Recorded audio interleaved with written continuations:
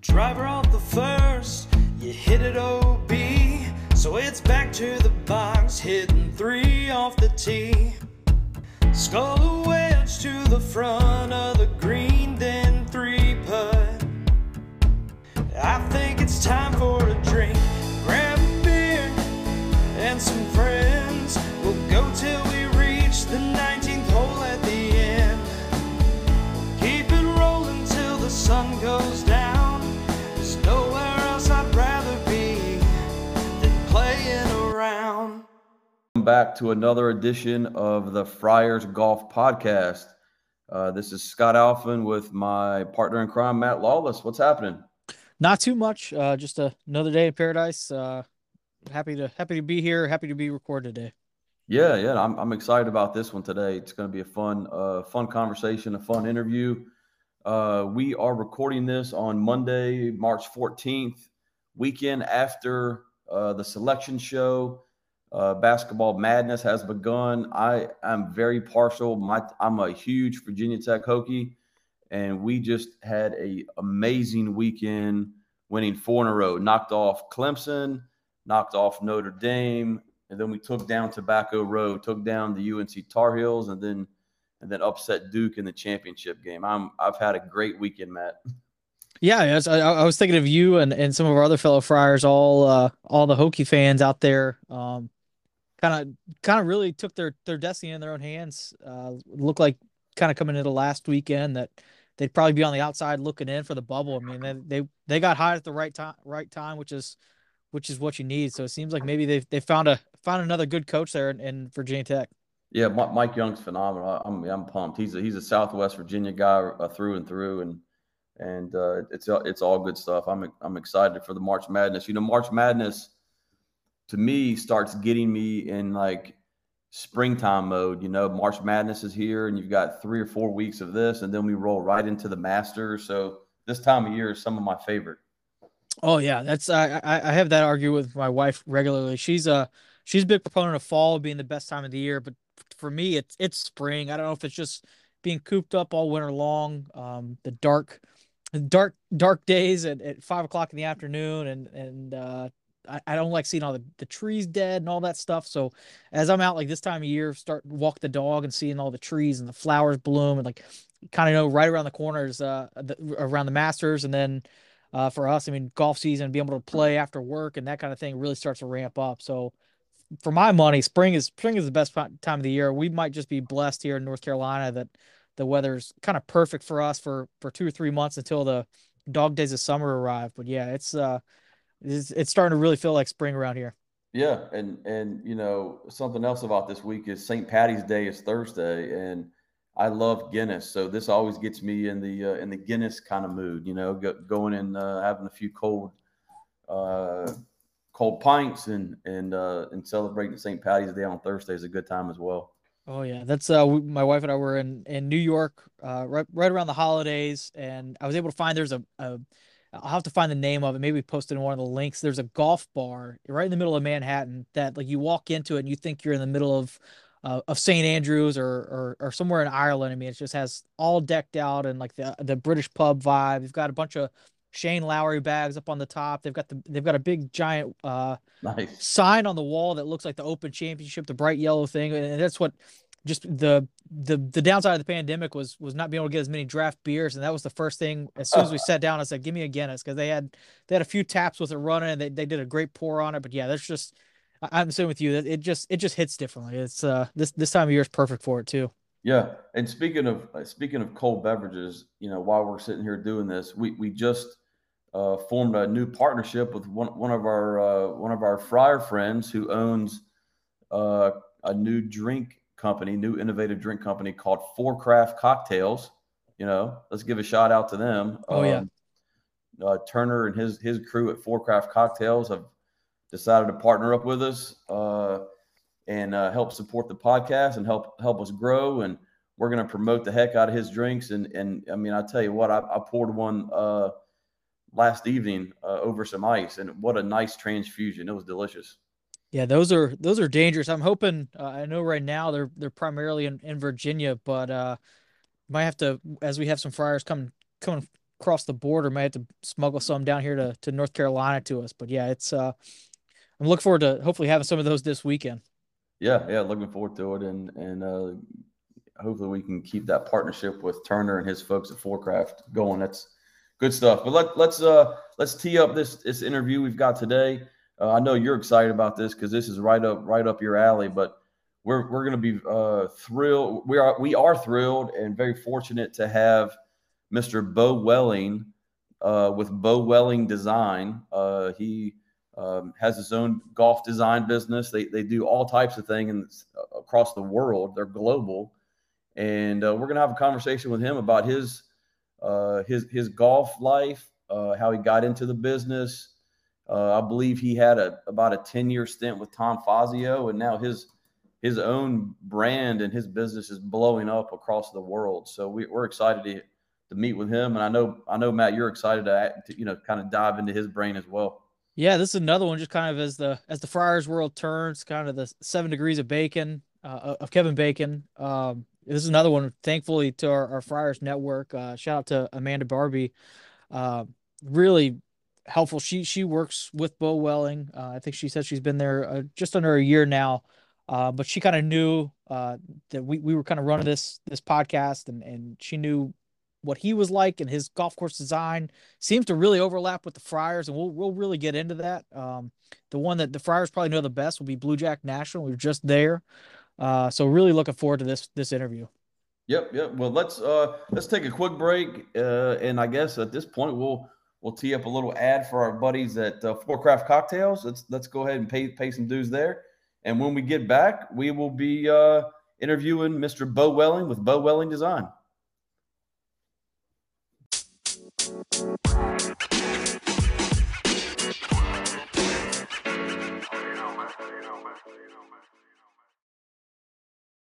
Our official sponsor, Forecraft Cocktails, features golf-inspired, ready-to-drink beverages, including the Transfusion, which blends premium vodka, ginger ale, grape juice, and a squeeze of lime. Don't waste your time at the turn or the beverage cart waiting for someone to mix your drink.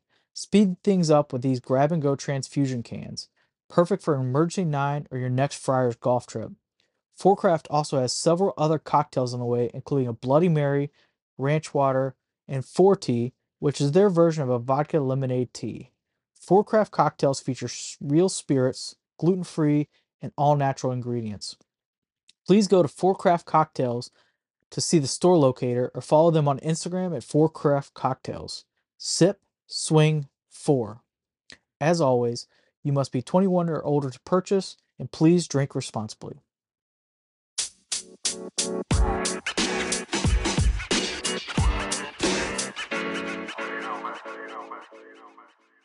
Welcome back to the Friars Golf Podcast.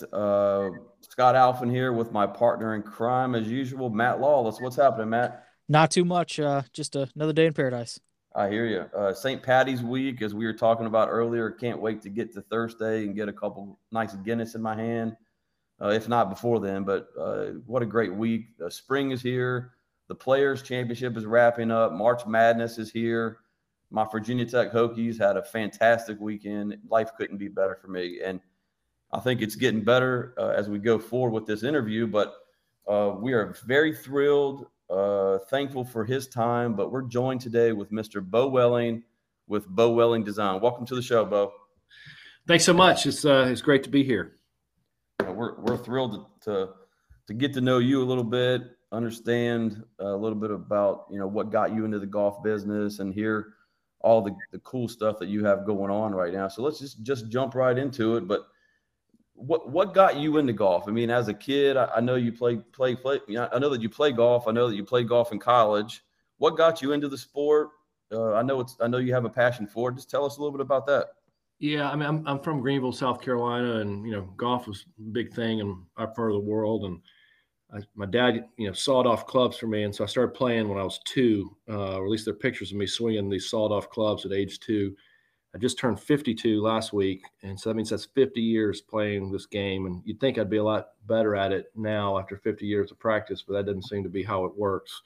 But anyway, golf was a big part of my life growing up, and it was a big sort of manifestation of probably my relationship with my father, so many of my memories go back to being on the golf course, and just very fortunate to grow up in a wonderful club, a place called Greenville Country Club in Greenville, South Carolina. And we had a par 3 course and a little bit easier 18-hole sort of friendly golf course. And then we had at the time, a top 100 championship golf course called Chanticleer. And so it's just really a great place to kind of grow up and kind of learn the game and get proficient in the game. And it was almost like you started as a junior at this par 3 course, and they had great PGA professional led programming. And we got to be good, and then could go on the big course and got to be good. And then, by the time we're teenagers, we're over playing at the top 100 course, having games against adults and whatnot. And so it's not I think a surprise that the Greenville Country Club sort of created a lot of golfers, either passionate golfers or accomplished golfers, or people like me that are in the golf industry. So in any event, that was a great environment. I did play in college at Brown University, NCAA powerhouse Brown Bear golf team. And I'm pretty sure that when you're from the Southeast and go to the Northeast to play collegiate golf, that's not a sign that you're particularly very good. But I had a great time there and made great, wonderful relationships and friendships that last till this day, and got to play lots of wonderful, great golf courses in the Northeast. And somewhere along the way, I'd been the kid that kind of drew golf holes growing up, but I never really seriously thought about golf course design. But while I'm at Brown, Brown's sort of a wacky, weird place. And at some point you have to, there's no real curriculum and you can do whatever you want and grades are optional, but at some point you kind of have to say what you're going to do. And so I was debating, am I going to study physics or science, or am I going to do art? Like, that's how coherent I was. And I literally woke up with this epiphany of, wait a minute, golf course design, that's sort of technical and engineering, but creative and artistic. And I played golf, and right across the street was the Rhode Island School of Design. And they had a landscape architecture program, and us as Brown students were able to take classes there. And so I sort of started pursuing this whole idea that maybe golf course design was something I was interested in. And Tom Fazio was building a place called Thornblade in Greenville, back home. And my father was one of the developers of that project. And so I started calling Mr. Fazio and asking him, how does one become a golf course designer? And he basically had to take my phone call because I was like the son of a client. And so that all morphed, and ultimately I went to go work for him as a summer job, kind of all throughout college. And from there, it ultimately led me into this industry. Wow. You really hit on something there. I guess it seems like your summer job's kind of panned out. I don't know if you have any plans for what you want to do when you grow up, but this seems like a pretty good summer job for you so far. You really hit on something. I wonder if there's something more to it there. I'm a massive Mike Strantz fan. And I'm sure you know the background, but you hit on something that you were kind of between various things, but you mentioned art. I mean, that's what I'd always heard stories of Mike was. I think he was an art major at one point, and you really see that with his golf courses. Caledonia is one that kind of comes to mind, and you kind of mentioned the landscape design. That's one that I feel like you can really see the art and the blending of golf course design and landscape design. Do you think is that kind of are you guys kind of outliers in that regard within the golf design industry, do you think, or is that more common as people might not realize? Oh, I think a lot of people in the golf design world have studied landscape architecture. I think Mike Strantz, who also had worked for Tom Fazio, was particularly an incredible artist, an accomplished artist, and graphic design sort of oriented person. And he certainly took his art and fused it with what he did in golf and took it to this very amazing sort of levels. I think you have in golf course design, you have the sort of concept of, discovering golf holes, these wonderful, incredible sites, and just, and then you have other realms where you sort of have to manufacture golf holes. And I think that when you get in a situation where you have to manufacture something, I think you want it to look like it's of nature. And I think there definitely becomes a sort of artistic component to all of that in order to try to go do that. And certainly Mike was incredible in the way he approached what he did. And he was a wonderful human being too. I was very fortunate to get to spend a little bit of time with him.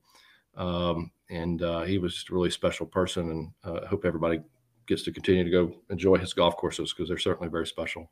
Yeah, it definitely is. He's always kind of one of those what if scenarios. He's been gone for, I guess, almost 17 years now, or maybe a little bit longer. But thinking if he had the opportunity, it seems like kind of golf is kind of morphed in recent years, but would have loved to have seen what he would have continued to do as some courses are starting to kind of pop up again, new builds and stuff like that. But very interesting. You kind of hit on something. I kind of would like to hear kind of your input from your expertise, talking about seeing and building golf holes. I know you probably with your work with Fazio and some of your own design.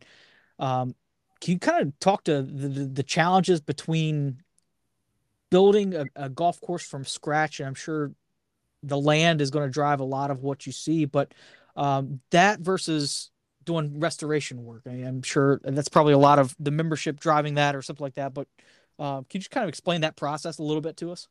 Sure. And I mean, I can speak to it for me, and I think other people may have different answers to your question, but I come from a long line of accountants. And so my, sort of conservative Southern accountant grandfather, every Sunday around the dinner table would point out that the food that the family's about to eat was a result of the work the family had done for the clients that week or month or whatever it was. And so I think I have a very much a client orientation. Like that's sort of primo in terms of how when we approach jobs and things. We certainly have our own beliefs and desires and philosophies, but I think we view our role as really serving someone else and helping someone else accomplish their goals and objectives. And so those goals and objectives can be very, very different depending on the people, depending on the land, depending on whatever's driving the decisions to go forward with, whether it be a new build or a restoration or renovation or enhancing an existing asset. So we spend a lot of time up front on all our processes of trying to understand what people are trying to do and accomplish. And so in some ways that's much easier on a new build because it tends to be fewer number of people that you're trying, fewer clients, if you will, trying to make, set those goals and objectives. I think when you have a club situation or a multi-stakeholder situation, and these multi-stakeholder situations evolve in things outside of clubs too, say, big public type projects that have, big impact in terms of public stuff. And we're working on a couple of those that, one in Chicago and one in DC. But these multi-stakeholder things are more complicated because in essence, you have lots of clients.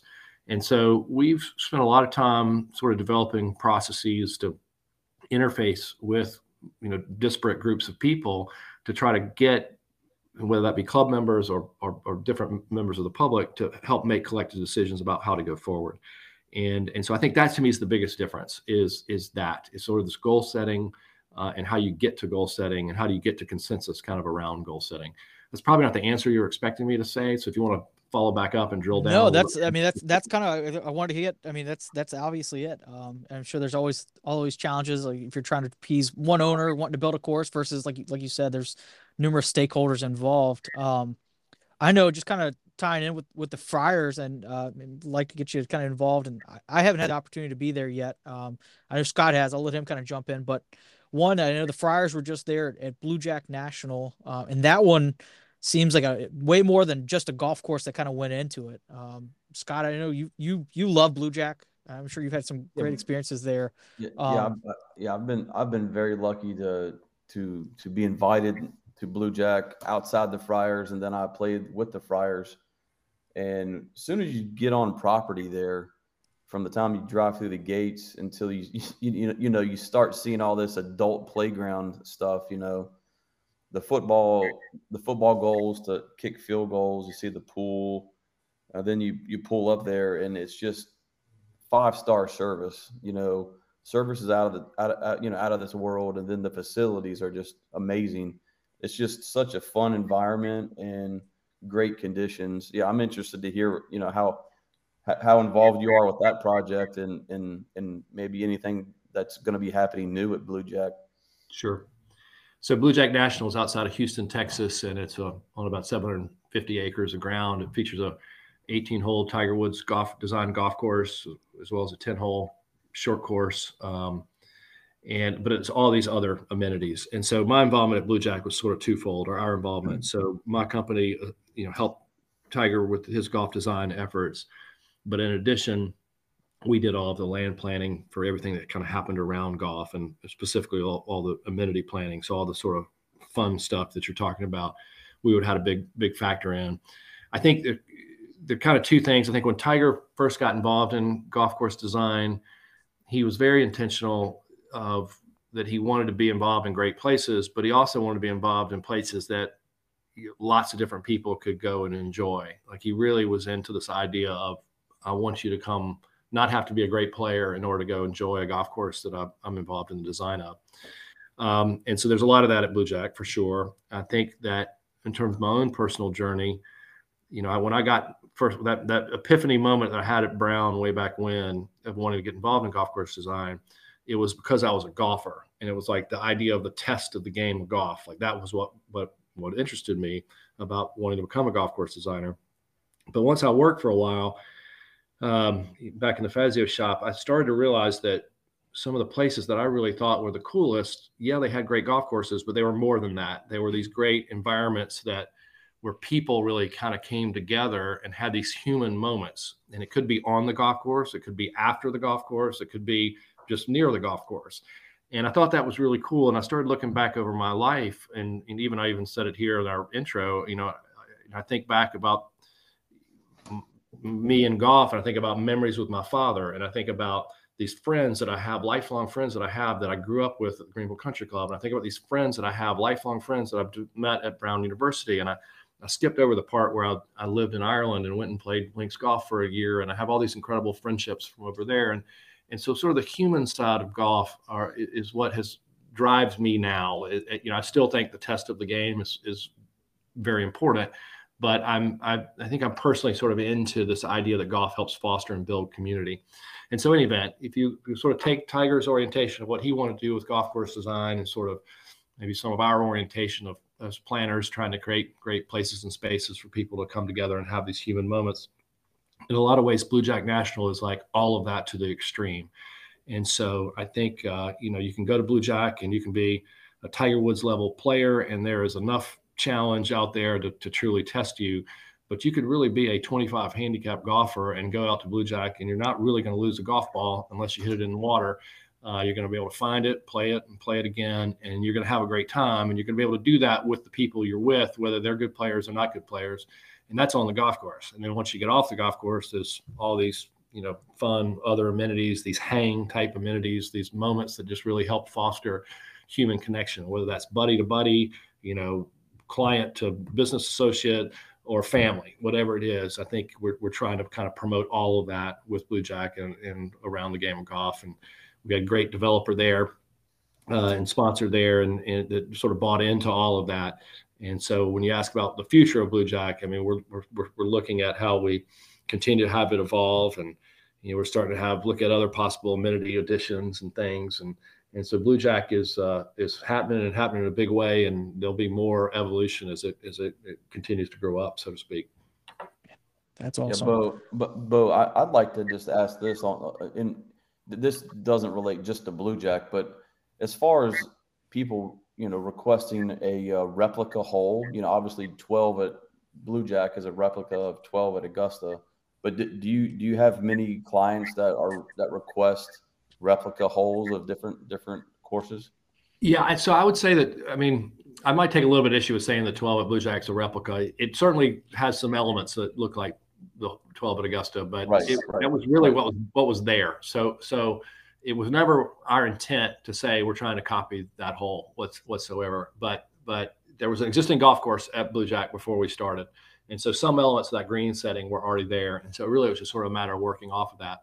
Where we've really done the hole that I would say that we've done most recently that truly is a replica is that with Tiger's involvement at the Hay at Pebble Beach, we did a replica of the seventh hole from the big course on the par 3 course, which was the second hole.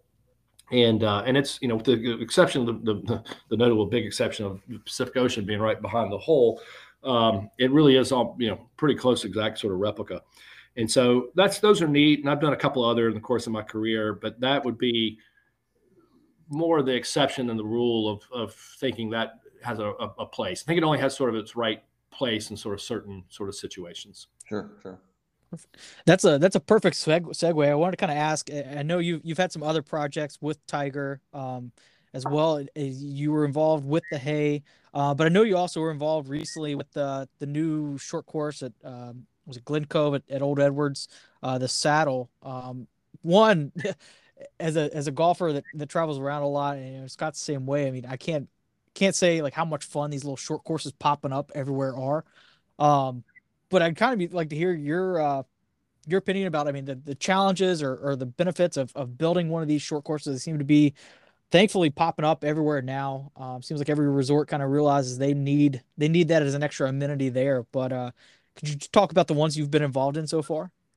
Yeah, so we've been fortunate to be involved in several now. So the Saddle at Glen Cove, which you mentioned, we did a collaboration with Gil Hance at the Swing, which is at PGA Frisco.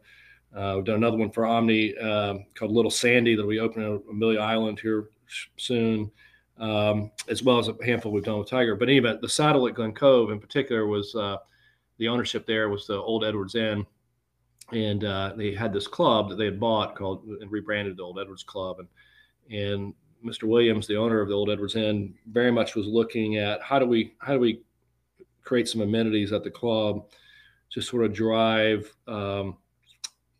interest from younger people, and I think when in his mind he really meant grandchildren, like how do we do stuff that grandchildren would like to be involved in, and so the short course idea had emerged, and we ultimately sent him around to a couple of other places that we had worked on, and that even made it into a bigger thing with a big kids activity barn and whatnot. But and it's been a huge success. And what's happened is that it's sold incredibly well, as have many things in the last 24 months. But it's been interesting. It's not necessarily sold for grandkids; it's sold for families. So the average age of the Old Edwards Club has gone down like radically. So, and it's a big part of this edition called Glen Cove, which has the par 3 course called the Saddle. I think if I hover up, and I'm a big believer in the short course thing, and if I start looking at why, like what does it do?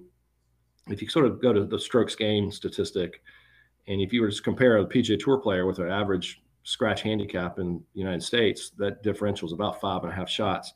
But if you were peel back and look at where those shots are, it's really tee to green. So about 4 of the shots happen on the longer shots.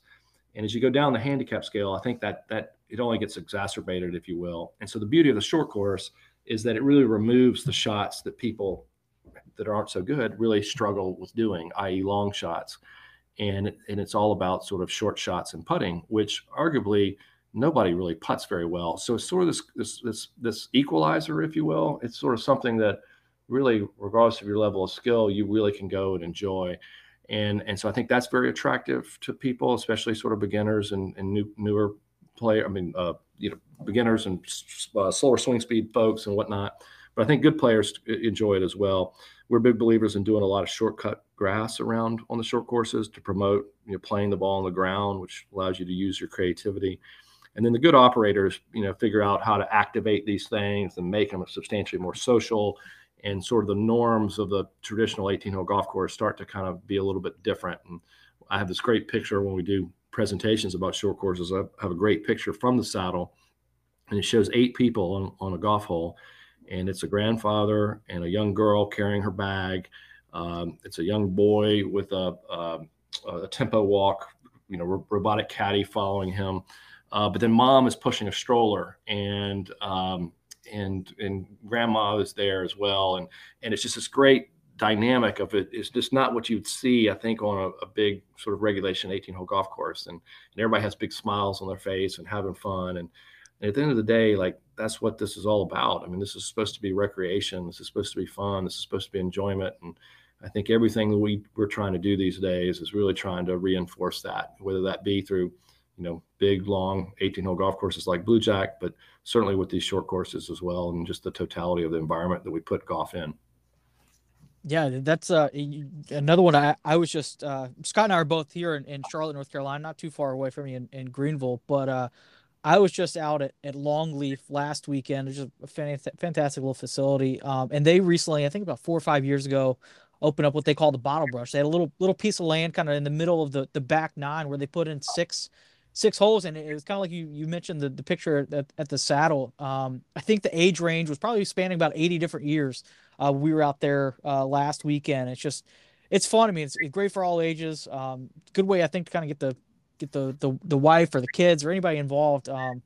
Because you're right. I mean, I think you mentioned it, hit the nail on the head, that A lot of us amateurs lose a lot of shots on those longer shots. But also, I mean, you can kind of get a lot if you can get that short game a lot better. That goes a long way. I don't know about Scott or the other guys, but I would rather go and loop a par three course a few times around than hit a bucket of balls any day. But Yeah. hoping that trend continues. Yeah, absolutely. I love Beau. I'm in Charlotte. I'm a member at Cabarrus Country Club. If you know the Charlotte area, I'm up in Concord, and we've got a little loop on our back nine. So I love to go out there sometimes and just play 7 holes and just be done with it. Since the time changed, it's very easy to do that. So I love the short course philosophy. I think one question I have for you on golf course design or construction, maybe even, is Cabarrus, even we're looking at redoing our bunkers. We have a terrible drainage problem, and everybody mentions these billy bunkers. I'm sure you're familiar with billy bunkers, but what is a solution for bunkers these days? Like how do you guys figure those out? So I think we as an industry probably learned a lot over the years about bunkers, but so they're newer products in terms of lining the bottom, which that are billy bunkers one, capillary concrete's another, and they kind of do similar kinds of things in terms of holding the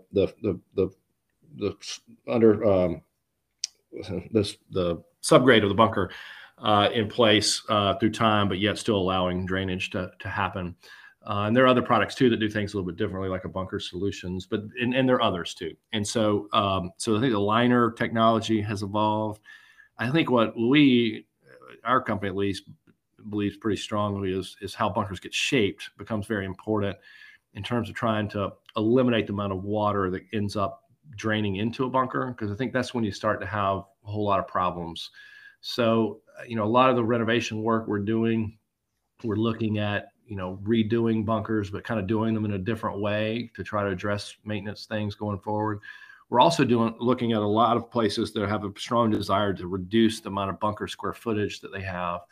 I think the industry kind of went through a phase where we all put in a lot of bunkers because it looked cool and looked good and all this kind of stuff, and it does, right? But it also creates maintenance dynamics and costs and whatnot. And from a playability standpoint, every golf course design person, I feel like, in the world says they want to challenge the best players, but make them fun and playable for the higher handicapper. But if you really drill down and think about it, a bunker kind of does the opposite of that. So a good player generally can play out of a bunker pretty easily. In fact, you'll have some good players even intentionally hitting in bunkers in certain situations, but a not so good player really struggles with a bunker. So in terms of us, at least, we've started to spend a lot of time on investing the right amount of money and capital into building bunkers properly, but trying to be pretty efficient with how many bunkers we have or how much square footage we have dedicated to sand. Right. Yeah, that's and then on the far extreme of that, with Friars, we took a trip to Bandon this past May. My second time there, and first time be able to play the Sheep Ranch, and that's one of those kind of the discussion kind of around that one when they opened up the discussion about the design was there weren't going to be any bunkers on the course. And once you get onto that piece of property, you kind of understand why. I mean, it'd be hard to keep sand in them with how exposed it is to the wind. But once you get out there, and there's many ways to protect a golf hole from very good golfers. You don't even I played it and don't even remember missing on a bunker, and so it's just one of those things. Hopefully, we find a happy medium there moving forward. You kind of mentioned the short course you're working on at PGA Frisco. Is that the West course that I've seen listed online? So the PGA Frisco is it's 36 holes of championship golf. So there's the East course, which Gil did, and then the West course, which we did. And then in addition to the championship golf courses, there's a 10-hole short course called the Swing, which we did collaboratively together. Then there's about 30 acres of practice that we did. And then Gil did 2 acres of a putting course called the Dance Floor. And then in addition to that, there's PGA of America's new headquarters. There's a 540-room Omni Hotel. And then there's North Texas PGA Sections relocating there, as well as having a facility for the Frisco Independent School District. And there's all this golf-oriented retail. So it's a pretty massive place. It is all the golf elements are done and grassed, and it's There's some occasional play, but won't officially open until the Omni Resort gets done, which will be about this time next year. But this place is going to be radically significant, I think, in the game of golf. And PGA of America has already committed over 20 championships to the facility. The big spectator events will happen on the East Course. So they've already committed 2 PGA championships to Gill's course. And so these championships are going to put this place on the map. But with the PGA of America having 28,000 members around the country, they're all going to be able to get to Dallas pretty easily in terms of airlift. And so the opportunity that PGA of America has to make an impact on the game is so huge, having this facility with the programming and the education and the innovation they're going to be able to do. It's going to have a really far-reaching effect on the game of golf, and I just can't be more tickled and excited to have had the chance to play a small portion in helping this become reality. Now, was your involvement there, was that limited to kind of the West Course and the swing, or did you help out with like kind of the larger planning aspect of it as well? Yeah, so we did. So Gil did the East Course, we did the West Course from a technically a true golf course design standpoint. But then our company was basically served as the master planner of the whole site. So we helped locate all the elements that I just spoke about, as well as kind of help think through how the tournaments could work around the big spectator events, could work around the East Course. And so it was a great involvement for us. And like I said, just really, really honored to have been involved in it. And we developed a great relationship with Gil and Jim, during the time, because we really had to work so closely together, because it was a tough site. It was constrained, with a large floodplain area, having a lot of engineering sort of technical detail to it. And I'm so excited. I just can't wait for people for them to open and people to get out there and get to experience it. Hey, Beau, a quick pivot here. I just had a note here. One of our Friar friends was able to help get us connected with you, and you know who that is. But I was told that you have an interest in curling, and maybe have had some involvement in that. I'm interested to hear how you got into that and what you're doing now with that. So yeah, I am sort of like the Forrest Gump of curling. So curling is an ancient Scottish sport, just like golf. Invented about the same time, but it's now a Winter Olympic sport. And as you guys know, I'm from South Carolina, and there's not a lot of ice in South Carolina. Maybe not even a lot of people can spell ice. But I first learned of it just on television, and I thought this was like the craziest thing I'd ever seen. Like, how could this be an Olympic sport? But being the sort of curious guy that I am, it ultimately led me to show up in Bemidji, Minnesota one year for a U.S. Curling National Championship. And I think everybody was so shocked that somebody from South Carolina would travel up to northern Minnesota to watch curling in the middle of the winter, that they kind of took me in. And I ultimately ended up becoming the sort of first independent director on the board of USA Curling. And that led to a whole slew of things, but ultimately ran the 2009 Olympic trials for curling, which then led me to the Vancouver Winter Olympics with part of the U.S. delegation. And then I got super involved with the World Curling Federation and became the U.S. representative to the World Curling Federation, which took me to 5 weeks in Sochi, Russia for that Winter Olympics, and 4 weeks in Pyeongchang, South Korea for that Winter Olympics. And in 2018 in Budapest at the World Curling Congress, I was elected to the board of the World Curling Federation. So right now I'm one of 8 people governing the sport of curling on the planet Earth. So wow. It's been a long ride, and if I ever see you guys for a very enjoyable ride, if I ever see you guys for a cocktail, I'll tell you the longer story, which is quite humorous, that it's very much lost, stranger in a strange land. But it's been a wonderful experience, and just a great, incredible group of people. And you guys as golfers would start to pick up on things very quickly. Golf and curling, angles are very important to both. They're both sort of camaraderie-based sports. They're integrity-based sports. They arguably are both sort of excuses to drink scotch, you could even say. But they're really just as I said that how golf helps build community is what fascinated me. It's sort of the same thing with curling. And so curling is a great, incredible group of people and honor-based people. And I've said it many times, I just think if the world had more curlers, and same would be true if the world had more golfers. I think the world becomes a better place. And so I feel super fortunate to be involved in both of these really awesome Scottish sports. Very well said. I'd love to know what's traveled you around the world more. Is it golf or curling? It's really been both. I mean, Yeah. it's they both are global sports now, and so like you asked earlier when I started, I said I was in Scotland, or whatever the preamble. I told you I had to reschedule this guy to go to Scotland a little while ago, and you asked was it golf or pleasure, and I said it was a bit of both. Well, it actually was a bit of golf, a bit of curling, and both of those are very pleasurable to me. So it's been great, and a great group of people. Man, I can only think my wife went to the University of South Carolina, and I know anytime that they got a light dusting of snow, they closed the campus in Columbia, and Greenville's not too far off, even though it's the mountain snowy region of South Carolina, if that thing exists. But I can only imagine when you first started talking to people around Greenville wanting to bring curling there. I kind of picture Cool Runnings with the Jamaican bobsled team wanting to start up a bobsled team in Jamaica. I can only see that going down in South Carolina. But so, I mean, that sounds incredible. That's exactly. I used to, when I first got involved, and I kept saying, I'm going to start the redneck curling team. This is going to be like the Jamaican bobsled team, and I was all kind of a joke. But when I did go to the Winter Olympics in 2010, there was some local media about me being up there, and I literally started getting emails and calls and things from literally strangers, from people I did not know back home in South Carolina, saying, "Hey, I saw you on television.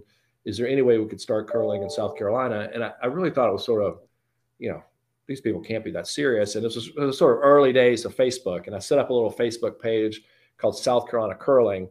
And I'm still in Vancouver. And before I know it, I've got like 800 people that have liked this thing. And I'm like, what in the world? This is like the craziest thing ever. And so in any event, I got home. I went and met a couple of the more ardent people that had emailed me and texted me. And I said, are you guys really serious? You want to try to do this? And they were. We went to the local ice rink, and that's, to see like, could they accommodate us? And they said, we've been wanting to think about curling for many years, but we don't know anything about it. Yes, we'd love to help. So I did a Facebook blast out to the 800 people to say, hey, if you're really disinterested, show up at Rick Irwin's restaurant in downtown Greenville on this Saturday at 4:00. And I thought maybe like 8 people would show up. I had 128 people show up in April of 2010 that wanted to, and from that we started the Palmetto Curling Club. And it is vibrant and happening, and it's just amazing that we've been able to bring this to South Carolina. We've got a few Friar friends that live in Greenville, so I think I might have to sneak down there one of these years or one of these days, go down and try that out. I've got a good friend, a good golf buddy, lives up in Madison, Wisconsin. As we were watching the Winter Olympics this go around, his wife is coworker of some of the female curling team, and that's kind of started describing it. To me, it seems like in Minnesota, Wisconsin, those northern states, it almost sounds like curling leagues are like bowling leagues anywhere else. And it's just, I think it's just like you said, it's a good excuse to drink scotch or beer or what have you. It's a good excuse to do that socially. But yeah, definitely sounds like might have to be a road trip for us, Scott. Yeah, I should give a plug. You guys are from Charlotte. There's actually an incredible curling club in Charlotte. So Charlotte Curling Center there, it's just north of town. They've got a great dedicated facility. It's absolutely fabulous. So we need to get you guys out on the ice up there. You guys might be naturals. Absolutely. I can't be any worse at curling as I am at golf, so I might have to take that challenge. Hey, Beau, I'd like to ask you a quick question. So, your philosophies and everything that you have in regards to golf and what you're doing with design, it seems to pair up like perfectly with the Friars. Because the Friars is all about, having fun and camaraderie, and it's not about where you're from. It's about the experience and just having one common interest, and that's golf. And some of our fun stuff is not what happens on the course, but what happens before and after and during. So what we've been doing on the podcast is saying a couple different words or phrases, and maybe getting our guests to respond to that, first thing that comes to mind. So the first one I'll throw at you is pace of play. It needs to be shorter. I mean, when you guys get a chance to play with me, you'll see like I'm one of the fastest golfers there is. So to me, it's like go hit and go on. So Yeah. shorter is better. What about mulligan? I'm okay with that. If that helps you keep having fun and playing in the game, that's fine by me. Absolutely. 19th hole. So you're wrapping up your round and you're headed into the 19th hole. What's your go-to? Well, it kind of depends on the day, but if it's been warm, I'll probably have a nice cold beer. And I've unfortunately haven't had weight fluctuations over the course of my life. I've realized I've really got to stick to kind of nasty lightish beer. So that would be the go-to. I hear you. We've got this. We've got this new sponsor that we're working with, For Craft Cocktails, and they're doing transfusions now that you can just open a can and pour over ice, and that's a good transfusion is my go-to. But that would be good. That would be good. I probably my index is probably unfortunately it's probably run up to about 8 something these days on the golf course on the first 18 holes, but I'm pretty sure I'm a pretty scratch 19th hole golfer. Absolutely. Sounds like Friars material right there. And you always want to keep, I mean, you can never have your handicap too high. It doesn't sound like, but that's right. You keep working on that. So this is a big one. This is the last one, but music on the course, you can say yes or no. If you say yes, you've got to tell us what's on your playlist. So I have no problem with music on the course. I having said that, I'm not one that normally generates it. So the guys I play with would be the generators of the music, and they seem like they kind of go to sort of, we're old, so we're 52, so probably that, anything from 80s to more classic rock is probably what ends up showing up on the music that gets played around me on the golf course. Yeah. Appreciate that. Go ahead, Matt, if you have something else. No, I think that kind of wraps it. Threw a lot at you and got a lot out of you, and I really appreciate your time. Really looking forward to kind of following some of your future plans, letting us see how the PGA Frisco, the PGA Championship there, everything unfolds. We got some Friars friends in Dallas, so maybe we can get out there once that finishes up. But yeah, I can't thank you enough for helping us out and taking some time out of your day to work with us on this. I really appreciate it. No problem at all. And we're about to do some work up at Lake Norman, so maybe we can get you guys out there and show you some golf under construction too. So that'd be fantastic. Well, Beau, I for myself, I appreciate your generosity of the time. I know Matt does, as well as the entire Friars Golf Club and everybody else that's going to be listening to our podcast is going to, love this discussion on what you do and learning more about you and your company. We really appreciate it. So thank you again. No problem at all. It was a lot of fun. So, all right. Thanks for listening, everybody. This is the Friars Golf Podcast.